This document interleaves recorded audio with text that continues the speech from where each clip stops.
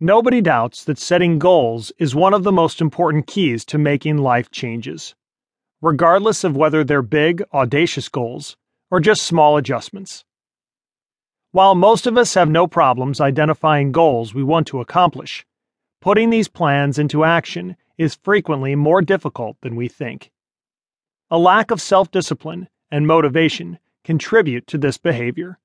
However, there's another, lesser-known reason why some people struggle to make changes in their lives.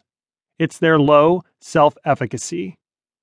Individuals who don't possess much self-efficacy have a hard time putting their plans into action and following through because deep down they don't believe they can achieve them.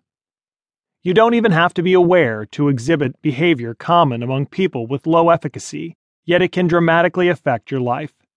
What are the main 4 factors that affect your self-efficacy?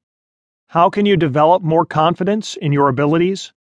What are the most important things you need to know about the influence of your mind on your achievements?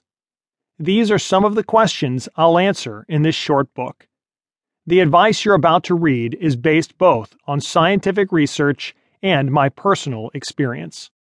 Instead of delving deep into the details, I will share fundamental knowledge that will make the most difference in your life.